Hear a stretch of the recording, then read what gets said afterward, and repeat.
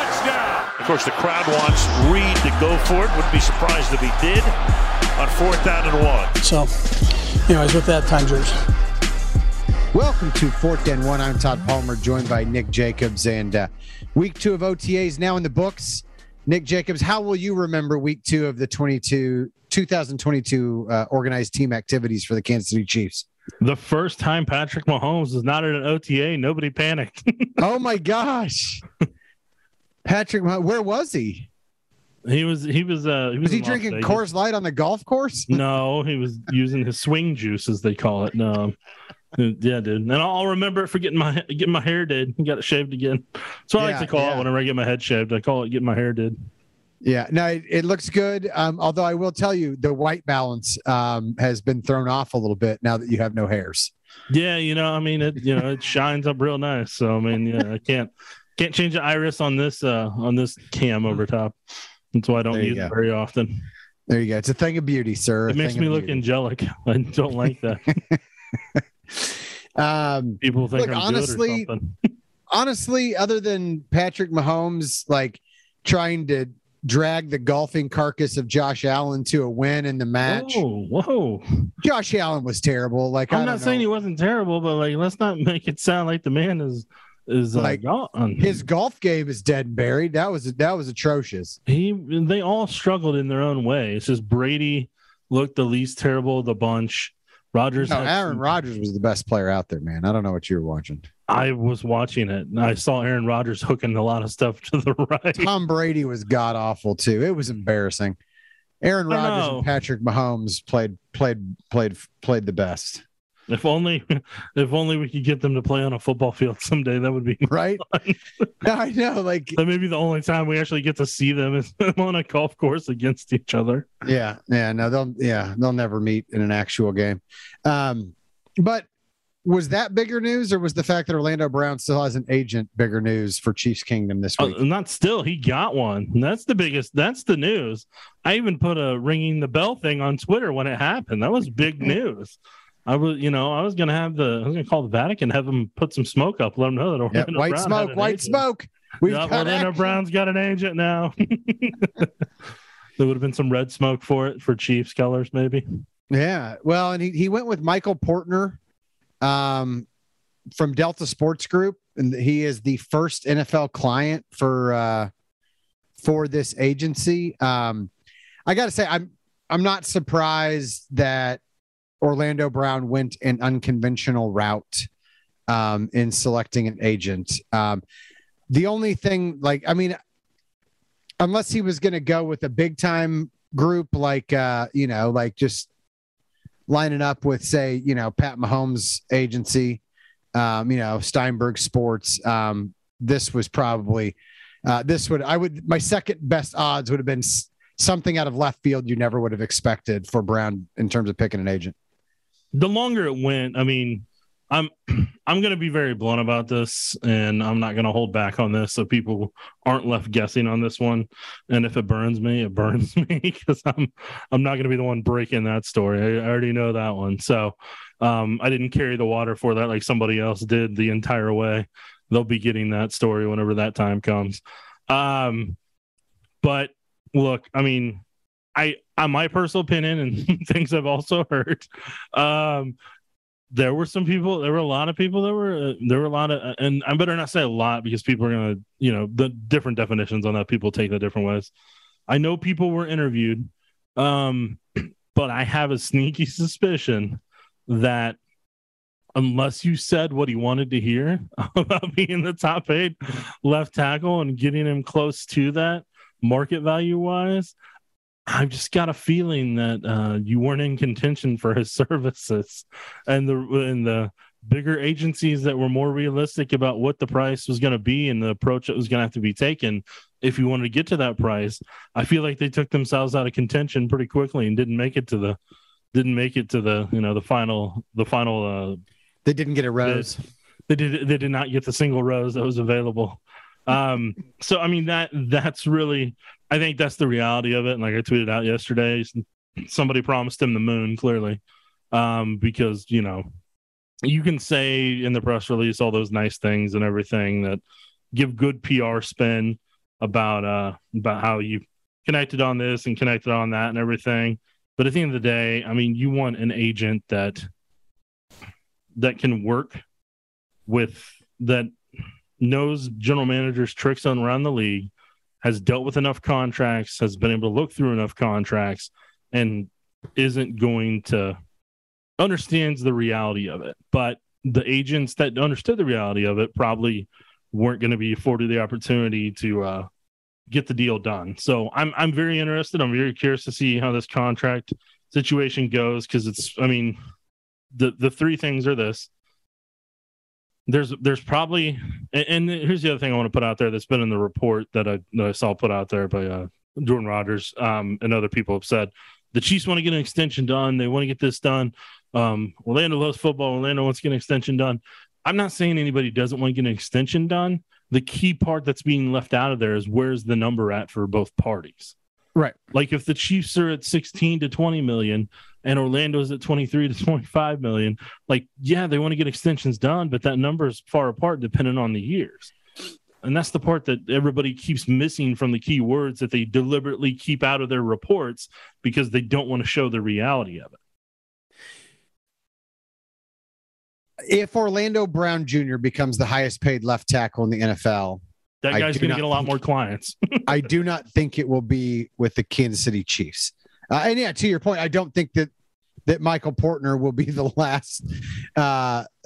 Will have only one NFL client for very long. Like, I mean, from his perspective, this is big. If he's able to get Orlando that contract, that's going to get him a lot more clients. And that's going to help his agency really, and whether he's a part of, take off. Right. If the Chiefs weren't willing to pay Tyreek Hill top of the market dollars and put themselves in that position, I just don't know that they're going to do that for Orlando Brown Jr. unless they are much more convinced than you and I that he is the left tackle of the future. And he is irreplaceable and deserving of that figure, and they don't have any other option that they could do that would be replacement level or above cheaper. I don't know. I'm just not there with it as far as the Chiefs are concerned. I'm not. Unless you've changed your tune since yesterday, I don't think you are either. I mean, the reality is this: they got till July 15th to figure it out, right? To get a deal done. After that, it doesn't matter anymore, and it can't be done until after December. Right after that, like it's just he's got to sign the franchise tag. He's going to play on the for $16.662 million or whatever it is this year, and then I wish I had those type of problems. Right. No, I mean, like Orlando Brown Jr. is getting paid this year either way. I mean, and people, look, if you're asking, well, then what incentive is there for Orlando Brown to sign? Well, security, right? Because if you sign a long-term extension, whether it's 3, 4, or 5 years, there's going to be a lot more guaranteed money than 16.6 included in that deal, no matter what the final average annual value comes out at, whether it's, market resetting, dollars or not. It's going to be more money that he's guaranteed at the signing of the contract. And it also means, look, I mean, if Orlando Brown goes out and tears an ACL, and I'm not wishing that on anybody, right? But it's the reality of professional sports, professional football. These things happen. If he goes out and gets hurt, then his market, he's definitely not getting top of the market value, next year. And so it's a big risk if you play on the franchise tag. So that's the leverage the situation creates, right? Like, from the player's perspective, like it leaves you out there, kind of exposed from a financial perspective, because if something happens, if you have a bad year, if you get injured, something like that, then it really, you're risking a lot of future earnings, which is why the long-term deal will be tantalizing. I think we're going to find out a lot about how much Orlando Brown really does love football and how much Orlando Brown really does want to be with the Kansas City Chiefs, in the next month and a half, because I'm not sure that I see the Chiefs going 23 million or higher. And so if he, I think he'd have to come down and if he really wants to be with the Chiefs and they say, hey, this is the best we can do, then I think Orlando Brown's going to have to accept that at some point. If what he really cares about is being the highest paid left tackle in football, and that's his right too, right? Like he's allowed to do that and say that. Well, then I think we'll know by July 15th because he won't have had a long-term extension signed. Yeah, and like we've talked about in previous podcasts the past couple of weeks, I mean, the next key point will be whenever he signs the franchise tender and when he shows up. Does he show up at OTAs next week? Does he show up at minicamp the following week? Or is it he doesn't show up till training camp after July 15th when there's no more leverage at that point? Because after July 15th, the leverage is gone. Like there's nothing else. You just sign the tender and you show up for training camp. Yeah. Or you hold out until after training camp and you just dig yourself a bigger hole in terms of negotiations and you're behind potentially from a conditioning perspective at training camp. Doesn't mean you can't work out on your own down in Florida like he's doing, but it's just not going to, you're not putting on the football pads. You're not getting in football condition. You're not doing the hitting in the same way. And it's just a different level. And that it takes players 2 to 4 weeks acclimation wise to get up to that point. So that would be an incredible move by Michael Portner if his first NFL client, like he takes it all the way to the deadline and then like orchestrates a long-term like holdout that costs his client money because he'll start getting fined if he's not in camp. Well, no, he doesn't until he signs the tender. Well, yeah, I guess that's true. But I mean, look, you can't negotiate a long-term deal after that point anyway, at least not. I mean, so there's not much incentive there to do that. No, but that would be absolutely incredible if Michael Portner, if that's the game plan. Like it would be a fascinating case study one day. With him being an unknown, you're curious to see how the strategy is going to go, like up to July 15th, and then I mean I have a pretty good idea where the information is going to come from, and the stories about it. We already have a pretty good indicator for who from NFL Network's going to have that one. So like I mean you're just waiting to see whenever he tweets something out about it, and you'll be like, gee, I wonder where that source is from. Carried the water for the past 3 stories. But it is what it is on that one. But I mean I don't know. I mean I'll be intrigued to see how that shakes out. But if he doesn't get his client, it's just going to be funny because Orlando's previous clients, Orlando's agents, his previous agents and their clients, like they're going to be in this corner watching what the potential offer was that they probably had on the table and let him know about versus what he ends up getting. That's going to be intriguing to me. And if I ever end up hearing about that, and then also what other agents across the league are going to say about that contract if they got their own clients that are coming up in the future, like, hey, I would have gotten you X, Y, and Z here. So like, don't stay with me. I'll get you this and this. Real quick, what's fair? I mean, is Ronnie Stanley money fair? Like 5-year, $100 million contract. I mean, if the Chiefs ultimately decide, hey, he's our guy, he's our left tackle of the future, we're going to give him 5 years, $100 million. Are you fine with that, or are you still going to be destroying a spicy chicken meal that night? I don't know. I mean, we'll see. I mean, because like the market, in my opinion, has been set this year with Terron Armstead's deal.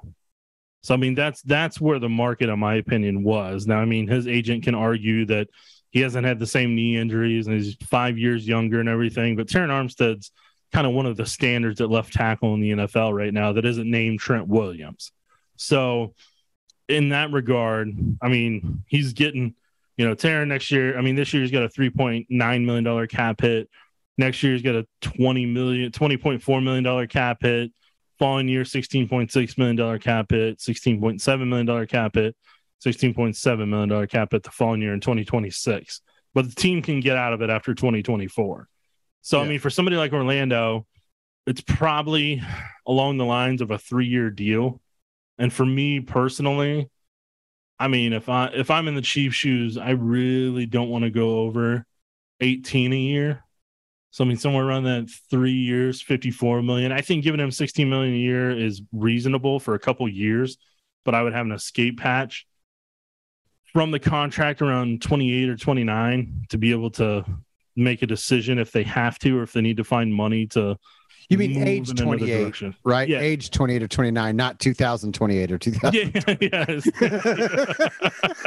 I want this to be like Patrick Mahomes man, contract. Nick wants it. He's like, nah, we're giving him a Pat Mahomes contract. No, thank you for that clarification. That was very kind of you. But I mean, yeah, no, I mean, like he's 26. I'm going to tweet it. Find out why Nick Jacobs hopes the Chiefs sign Orlando Brown till 29. Well, wouldn't be any different than Tyreek Hill's teaser podcast. So that'll be interesting in itself. But yeah, no, I mean, like, yeah, I think I'm curious to see if the Chiefs go over the $20 million a year mark or not. Like if they get to that level or they go over that level. That's where I'm kind of intrigued in terms of what they end up doing, which would go to your 5 years, $100 million. Yeah, I mean, I would be less comfortable with the years than I would be the money in that situation, just because, I think the salary cap's going to go up in the next few years, things like that. But I agree. I mean, Terron Armstead got a 5-year, $75 million contract, right? So that's $15 million a year. I don't know. I'm not throwing, Trent Williams or David Bakhtiari money around on a guy that I'm not sold is in that class. So and like the other key thing when you're looking at cap right now, Joe Thuney in 2023. I mean, Joe Thuney is going to be at $22 million a year cap hit. He's got $15 million guaranteed, so they're not going to be able to do anything with that number next year, and they've only got $17 million in cap space right now, and that's without Orlando Brown on the roster. So I mean, the Chiefs are gonna, with Mahomes' contract being because here's the big cap hits next year when you're looking at 2023. Mahomes is $46.7 million, but roster bonus wise, there's 34.4 that can move. Right. And that's part of the advantage this year of not having to mess with his roster bonus for the first time since he signed that extension. Yeah. I think you're going to have some years where you eat it and you pay Patrick the money. It looks like they're doing that this year. So that might give him a little more flexibility to fudge it next year. Right. And then the next contract that they're going to have to make a decision on, it's going to be Chris Jones at $27 million a year. Then Frank Clark at $28.6 million a year.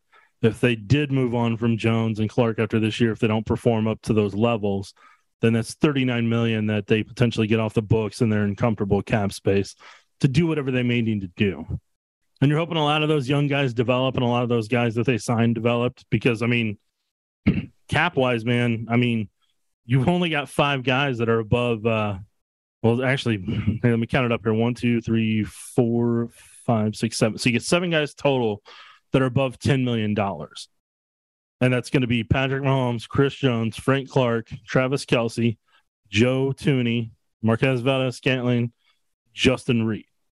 And you're still going to have to figure something out with Juju Smith-Schuster if he performs well. He's not even on, he's not even technically on the books next year. Yeah. So you're going to figure out that number if you want to get that done. And Orlando Brown, you're going to have to figure out. And then after that, you're really it's just kind of, guys that for the most part, you're not necessarily journeyman is how I'm going to put it in a certain way, to be blunt about it. It's guys that are going to be near vet minimum and aren't really going to break the bank after Juju Smith-Schuster and Orlando Brown. So those are your 2 big free agents next year that you're going to have to make decisions on. Yeah, no, it'll be well, let's not go too far down the road, Nick. Okay, Todd. Let's not play GM and do what Brett Veach is having to do. Let's not. Look, I mean, I can't get you to talk about, who might be the punter or kick returner this year. But we're already trying to figure out the 2023 or 2024 salary cap, man. Yeah, but that's a bigger priority than the punter and kick returner. For you, maybe. Yeah, Todd, I enjoy that. Not for me and Brett Veach, though. Yeah. Brett Veach, stop it. Yeah. If he disputes that, he's welcome to come on anytime. Standing invitation. So yeah, I'll let him know if I ever see him out training. Right. No, but you know, I mean, look, I don't think my opinion or your opinion about Orlando Brown as a player or where that contract should stand is going to change between now and July 15th. So hopefully we won't have to talk about it. I know somebody that's going to be upset about us talking about it. Right. I mean, look, I mean, we can, it's been a while since I've asked you about Ben Niemann or Daniel Sorensen on Facebook from one of my many burner accounts, but I can resurrect some of that stuff too. I won't acknowledge it, so it doesn't matter. I do low-key love the fact that like Sorensen and Matthew are both on the Saints this year. Like, I'm looking for now. We'll see after training camp. Right. But I'm looking forward to that immensely. But you mentioned also the Tyreek Hill thing. You kind of hinted at it. So Tyreek Hill put out a teaser for a podcast where the suggestion that is being put out there in hopes that people will start downloading Tyreek's new podcast when it comes out next week is that he's going to say something salacious about the Chiefs having tried to suppress his stats to suppress his free agent value. I've got to say, Tyreek Hill, to be clear, Tyreek Hill did not say that, right? Like we haven't actually heard Tyreek say that, but he set a franchise record with 111 catches last year. And I get that like the deep balls weren't there as much based on some of the coverages they saw. But if the suggestion is that the Chiefs sacrificed the opportunity to try to win a Super Bowl to win a contract negotiation with Tyreek Hill, I'm just going to call shenanigans, brother. Look, I'm gonna give my thoughts on the teaser, on the little teaser that they had there, which is they did what they're supposed to do. Right. People got people to retweet it and talk about it. We're talking about it on the podcast. Other people are talking about it. People are retweeting it, favorite it. Everybody's waiting for June 10th. I mean, not everybody. My mom doesn't know anything about it still, but there's other people in the world that are waiting for it. Like it's going to be a show coming out on Paramount Plus or something. But like, here's where I take issue with what he did say in the tease whenever him and Drew Rosenhaus talked about how they wanted to stay in Kansas City. I mean, I'm sorry, but like, no, you wanted to go to Miami. If you want to stay in Kansas City, you would have taken less money to stay in Kansas City. Right. Travis Kelce did, Patrick Mahomes did. So, like, let's not play this little game and let's not sit here and say that, oh, yeah, no, I wanted to stay in Kansas City. I'm sure you did at $30 million a year at top market value. And I know people have said, well, he didn't, he deserved it because he's performed and everything. Guess what? Here's the thing about loyalty. Sometimes money isn't the most important thing in the world if you're trying to chase greatness and win championships. Tyreek Hill proved to me he doesn't want to do that anymore. That's plain and simple. He decided with his action that getting paid and setting his family up for life is more important. That's completely fine. I'm not upset with that. That's fine. But you're going to go be irrelevant in Miami, so congratulations. Like, that's fine. Go ahead and do that. But the other part of it is, if you're going to sit there and say and be like, well, we want to stay in Kansas City and that type of stuff and try to mislead people with the words, I'm sorry, but people have a logic. They can understand that. And I'm just going to say right now, he'd been wanting to go to Miami for a minute. I started hearing about Miami around the Combine.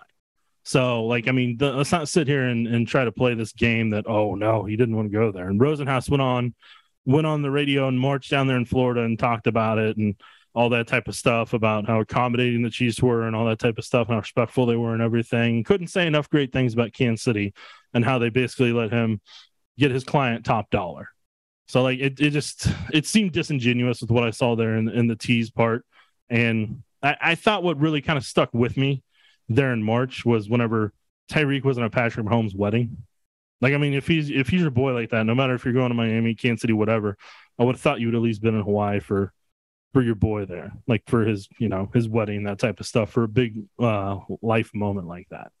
Now, whatever the reason is on that, I have no idea, but that's something that always kind of perked my antennas and kind of stuck with me through that process in that regard.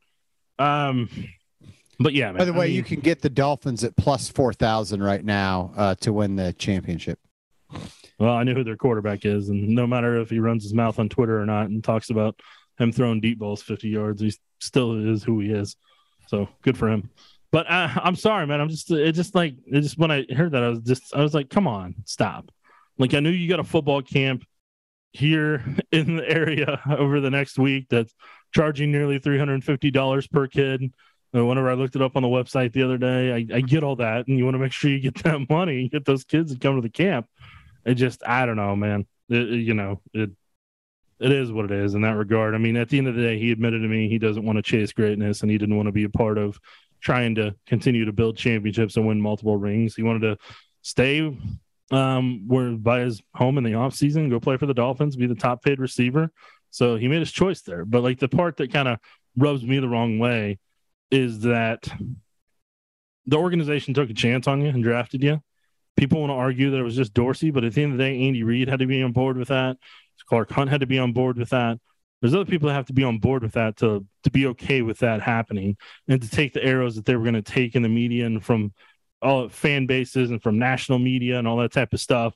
And then when 2019 happened and all that came to light, they were going to take even more arrows in that regard. And the organization stood by him and paid him a contract that was fair market value. And even then, like, the organization stood by him twice when a lot of other people wouldn't, and it still wasn't enough for him. So, I mean, it just, it is what it is, and he made his choice. So, good luck to him in Miami. Yeah, so the Tyreek you got me salty, Todd. You got me salty on that one. So the Tyreek Hill football camp that you mentioned on coming up on Sunday, $350. How much do you think Saturday's Josh Dobbs football camp in Alpharetta, Georgia is? I half that. $25. You're kidding me. No, that's a bargain, right? Wow. I mean, I could go learn from a quarterback. How much is the Devontae Adams camp in Las Vegas? Is 150, 175. 200. Interesting. Yeah, and the Devontae Smith one in New Jersey is 150. So, basically, well, I mean, look, good for him to still, I don't know,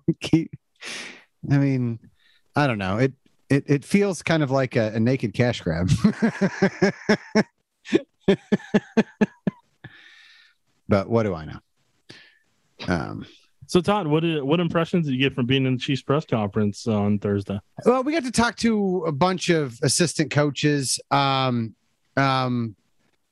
Eric Bieniemy, Matt Nagy, and Andy Reid sing Kumbaya about how happy they are to be reunited, was fine. Look, honestly, I think the key figure there is Matt Nagy, right? Because he used to be Eric Bieniemy's boss. He went on.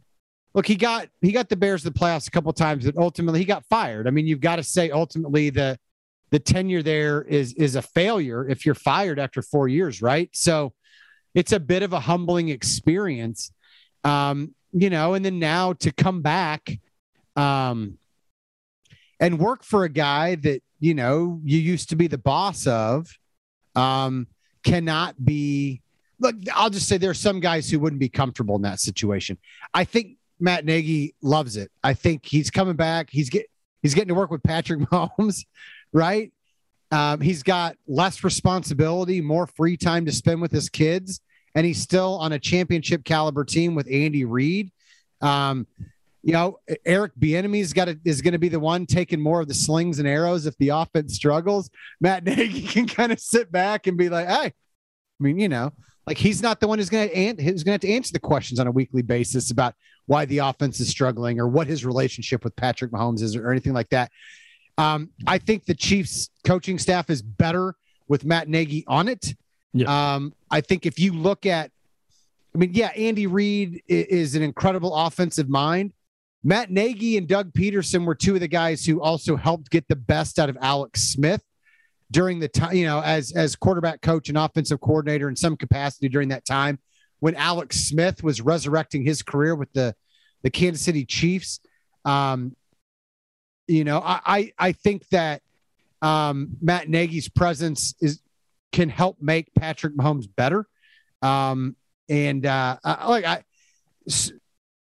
Selfishly, I like the guy, right? Like, I mean, last year when we called him up and asked him if he would talk to us about Terez Paylor, he went out of his way to give us time, right? Like, during training camp when he's busy. Right, in the middle of training camp, as training camp was winding down. But that's the kind of guy he is. It was important for him to honor Terez's memory, and he was willing to go out of his way to do that for you and speak with me. And look, that said. Look, so, I mean, am I appreciative? Am I maybe a little biased? Am I a Matt Nagy fan? Probably. I probably am.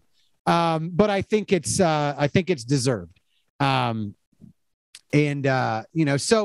look, I don't expect there to be friction on the staff. Obviously they're going to be asked about it, but I don't think Andy would tolerate it. And I don't think Matt Nagy's the kind of guy who's going to get into a power struggle over it and kind of put the team in that position.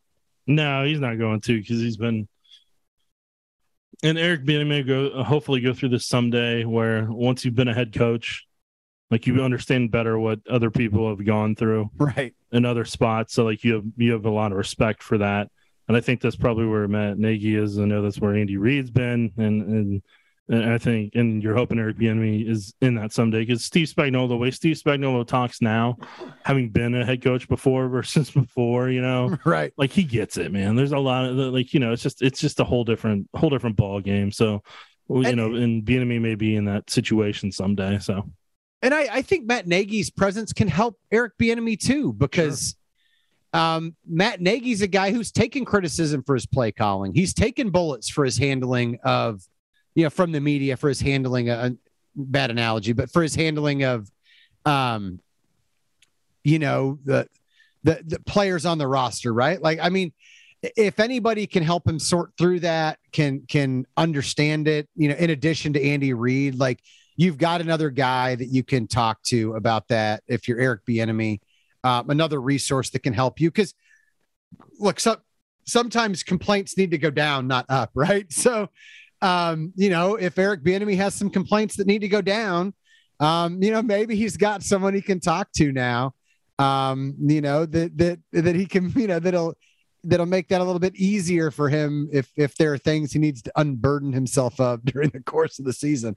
And I think Matt Nagy will understand that need, that desire, that impulse, that because he's been in Eric's seat, he's been in Andy's seat, and he gets it. And so he's in his own seat that he's in. Right. Yeah, no, and he's been a quarterback coach before, so I don't think you have to worry too much about, can he do the job. I thought it was great. There wasn't a whole lot of other news out of the assistant coaches. I mean, Brendan Daly was asked about the transition to linebackers, and he and Andy both kind of said, look, it was his idea to move to that spot. I mean,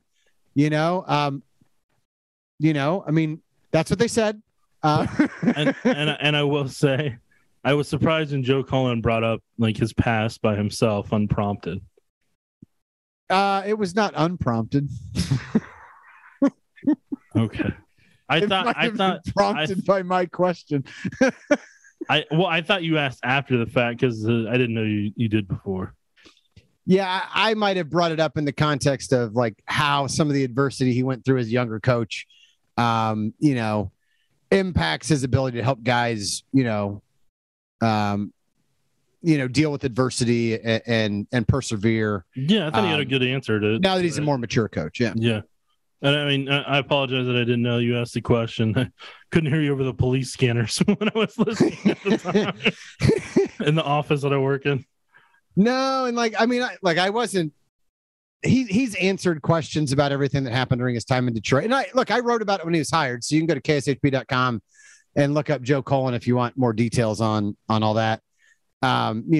He hasn't shied away from it in the past. He's a very good D-line coach. I don't think that the Chiefs lose anything by moving Brendan Daly. No, I'm really excited to see what Cullen can do with Frank Clark and Chris Jones and that whole defensive line. And that's part of the equation that I'm kind of wondering. All of us on the outside are like, hey, they need to go get another pass rush. They need to get this and they need to get that. Maybe some of the coaching staff are like, hey, let's see what he can do with these guys in training camp. And if he can unleash something in them that maybe just wasn't, they need a different voice now to be able to hear that from. Maybe that's the difference in the pass rush. So, you got to give that opportunity. Yeah. And look, there are going to be, and look, I'm not saying that it's a panacea, right? But there's going to be a Taco Charlton or somebody like that who are you going to get a thesaurus or like a dictionary for panacea. I mean, it's not going to be a cure-all. It's not going to solve everything. Why didn't you just say cure-all? Well, you got to go flex with your words. Because I like the word panacea better. And at least, flexing with his words on Flex. We could also talk about Pangea if you would like. Like Todd just out here taking Flex Friday to a whole new level with words. Pangea, which is the space upon which Patrick Mahomes is the greatest quarterback in the NFL. Is that one of Andy Reid's plays that he's calling this year? Right. Yeah. That's our goal line play, Pangea. No, but I mean, look, I think I still think that they probably will add a veteran at some point, whether it happens now, whether it happens in training camp, whether it happens after release date, when somebody gets cut from another team, who knows? But I think at some point the Chiefs will probably have to supplement that, or maybe they wait a few games into the season and then they see if there's a Melvin Ingram, see if Melvin Ingram's happy in Miami. Let's get traded back. So, I mean, look, maybe he'll feel like a hostage down there in Miami, and Miami will be like, well, we want volunteers, not hostages. So they're going to trade him for a 6th-round pick again. I mean, anything's possible, Todd, but I think he's going to stay down in Miami. I think he's okay with the warm weather in the beach and water. Better on the knees. Maybe, I don't know. And maybe people down there drive at the pace that he wants. I don't know. I do. Yeah. I mean, I know you're hoping that the Chiefs will sign Ndamukong Suh, though, right? Yeah. I've only got that question like 12 times. As soon as I put cat space, they're like, Sue? like he's 35, man. The thing that's been widely known about Sue in the league is he's a mercenary that he's not necessarily a really good locker room fit. Right. He's not, from what I've heard, he's not exactly a guy that's going to go to Top Golf with his teammates and go make an evening of it, or go to MX4D for a John Wick 3 movie. This is not going to be, it's just not going to be his thing. Like, he's there to make his money, support his family, play some football, and move on with his life. Like that's fine. He should have been the Heisman winner back when he was in college at Nebraska. And I would still be bitter if I was him too. Yeah. How long ago was that? It's been a minute, because that was like early 2000s, right? Mid 2000s. Yeah. And it was criminal 2000s? that he was not the I can't even remember. No, because he was still wasn't he defensive lineman during Blaine Gabbert's era? It was like late 2000s, like 09, 2011 range, probably. Gabbert was a quarterback who got sacked by him. I remember that. Yeah. No, he definitely played, but I'm not sure. I think he was 2005 to 2009. Okay. Is when he was at Nebraska. Yeah, it shows he was drafted in 2010. Yeah. So 2010 draft, but 2009 would have been his last year. Right.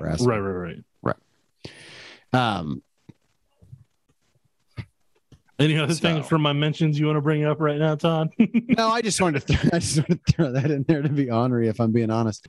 So Sue, by the way, finished 4th in the Heisman voting that year, despite having 12 sacks from the defensive tackle position. Care to take a stab at the 3 players who finished ahead of him? If I remember correctly, I think the guy who won the Heisman there was Bradford. No, not in 2009. He was he's still in the league. This guy's still in the league. They were in 2009 Heisman. Yep. Running back at Alabama. First Alabama running back to win it, I think. Oh, it was Ingram. Yeah, Mark Ingram. Yeah. Do you know who was second? Give me a hint. He was a Stanford running back. Hold on, because that would have been that guy that was I don't know. Stanford one. I'm drawing a blank. It was Toby Gerhart, who I think got drafted by the Vikings, right? And then never really heard from him again. I haven't heard that name since the Heisman. Right. That makes sense why I was drawing a blank, dude. And Texas Tech quarterback Colt McCoy finished third that year. Texas quarterback, yeah. Yeah, sorry, Texas. Sorry. I mean, if he'd have won the Heisman if he'd gone to Tech, right? Tim Tebow finished fourth in the Heisman voting that year. So Ndamukong Suh did at least beat him. Six. Well, I forgot they used to have 5 back then, didn't they? Well, 10 players received votes. But I can't remember if 5 went or if it was always 4 that went to New York. I think it just depends on the voting and who finished where. CJ Spiller out of Clemson, noted Chiefs great. CJ Spiller finished 6th in the Heisman voting that year. I just want to throw that in there. At this point, I think this is just a setup for Todd to get CJ Spiller in the conversation. That's all this is. Noted Chiefs great. He'll be in the Ring of Honor one day. Well, Todd, I feel like this is where we're going off the rails now. So unless you got any final thoughts. No, I do. Look, Eric Bieniemy was also asked about going to the 2-day NFL meetings where they brought in potential future head coach and GM candidates. And he talked about the value of being able to sit down outside the interview process and actually get to know an NFL owner and stuff like that. And as you know, like you and I talk different when we're talking on the phone than we do on the podcast, right? So, what? I mean, you mean I enjoy staying employed? We're not always on like this, in everyday conversation, but that's true. I mean, the way that you interact with people in a job interview setting is different than the way you interact with them as coworkers or as friends or as colleagues or at the bar. And so Eric Bieniemy talked about how valuable that was. And he also made it clear. And one thing I think that's been absent sometimes, like, it's not that I don't think Eric Bieniemy's wanted to be a head coach. I don't think he's always publicly spoken with the same fire he does at training camp about wanting to do it. And when he was asked this time, boy, he was fiery. He was passionate about it. Look, it's very much still something that he wants in the back of his mind, or not even in the back of his mind. It's very much something he's striving for. I honestly, I would be shocked if 2023 isn't the year that he finally gets that chance from somebody. And I think I'm not going to be surprised if it doesn't trace back to May 23rd and May 24th and a conversation that he had with an owner at this thing that they set up, where that owner was really impressed with, something Eric had to say or the way he carried himself, or, he learned something that was different than what he'd heard about his interview style or the way he manages players, whatever. Right. I'm not going to be surprised if it traces back to that. So, look, sometimes the NFL, obviously it's easy to be skeptical of things they do, in light of the Flores suit. But Andy Reid and Eric Bieniemy have been adamant that they found value and that the NFL got it right on this. So kudos to the NFL. Whether they did it for the right reasons or not, it sounds like it was valuable to the people it was meant to be valuable for. And that's good to hear. And I'm glad you brought this up, because this is something I meant to have us talk about on the podcast. That in itself, I mean, I think there's a way where they can expand that down the road. Oh, absolutely. And make it multiple events. I think they just want to see how this first one went, and then try to multiply it down in the future here and kind of give them more opportunities down the road to interview with more people. And I'm hoping they expand it to where position coaches get a chance to meet with other head coaches around the league, or with, other owners and GMs as well. And give those guys opportunities to where maybe they can be an OC down the road, or they can become a quarterbacks, maybe they become a quarterbacks coach and they're a different position coach at that time, maybe they're in another, because I mean, the reality of this is, and this is where I think right now in the league, if you want to be a head coach, you have to be the quarterbacks coach or an OC right now. Like, those are your paths to get the head coach. So like, those are the paths that need to be created for people to have that opportunity. And I think that's where the program, if they can get it to where those guys get those opportunities in those positions, or even defensive coaches that want to become defensive coordinators, and maybe somewhere around at some point it turns to where defensive-minded coaches are needed more in the future than they are right now in terms of how the people view them or the mindset. So I don't know. I'm intrigued to see where that program goes. I hope they expand it. I think it was a smart thing to do, and I'm hoping that gives a lot more coaches opportunities, both and general, front office candidates opportunities as well. Because I mean, there's a lot of quality front office candidates that deserve chances as well. And I think there's an opportunity for the league to really expand that and turn it into something, whether it's every single owners meeting or they make it like one day a part of the combine type of thing before they interview players. I mean, there's plenty of chances, I think, where they can expand it and give those guys and those candidates multiple opportunities to interview with people and kind of create those connections. Well, yeah, just break down barriers that exist because, one thing, when people talk about like the, differences between like rural America and cities, and views that people have, in those areas. A lot of it, I think, just comes down to who you've interacted with, who you've had conversations with, who you count among your circle of friends and coworkers and colleagues and stuff like that. And Bieniemy talked about the value of being able to talk to the next Ryan Poles, right? Like, and get to meet that person in a setting like this. And then you have that connection moving forward. So, anyway, look, I mean, kudos to them. Like I said, I do not think that Bieniemy's opportunities to become a head coach have vanished. And I think that, maybe next year will be his year. Last thing, any thoughts from the match?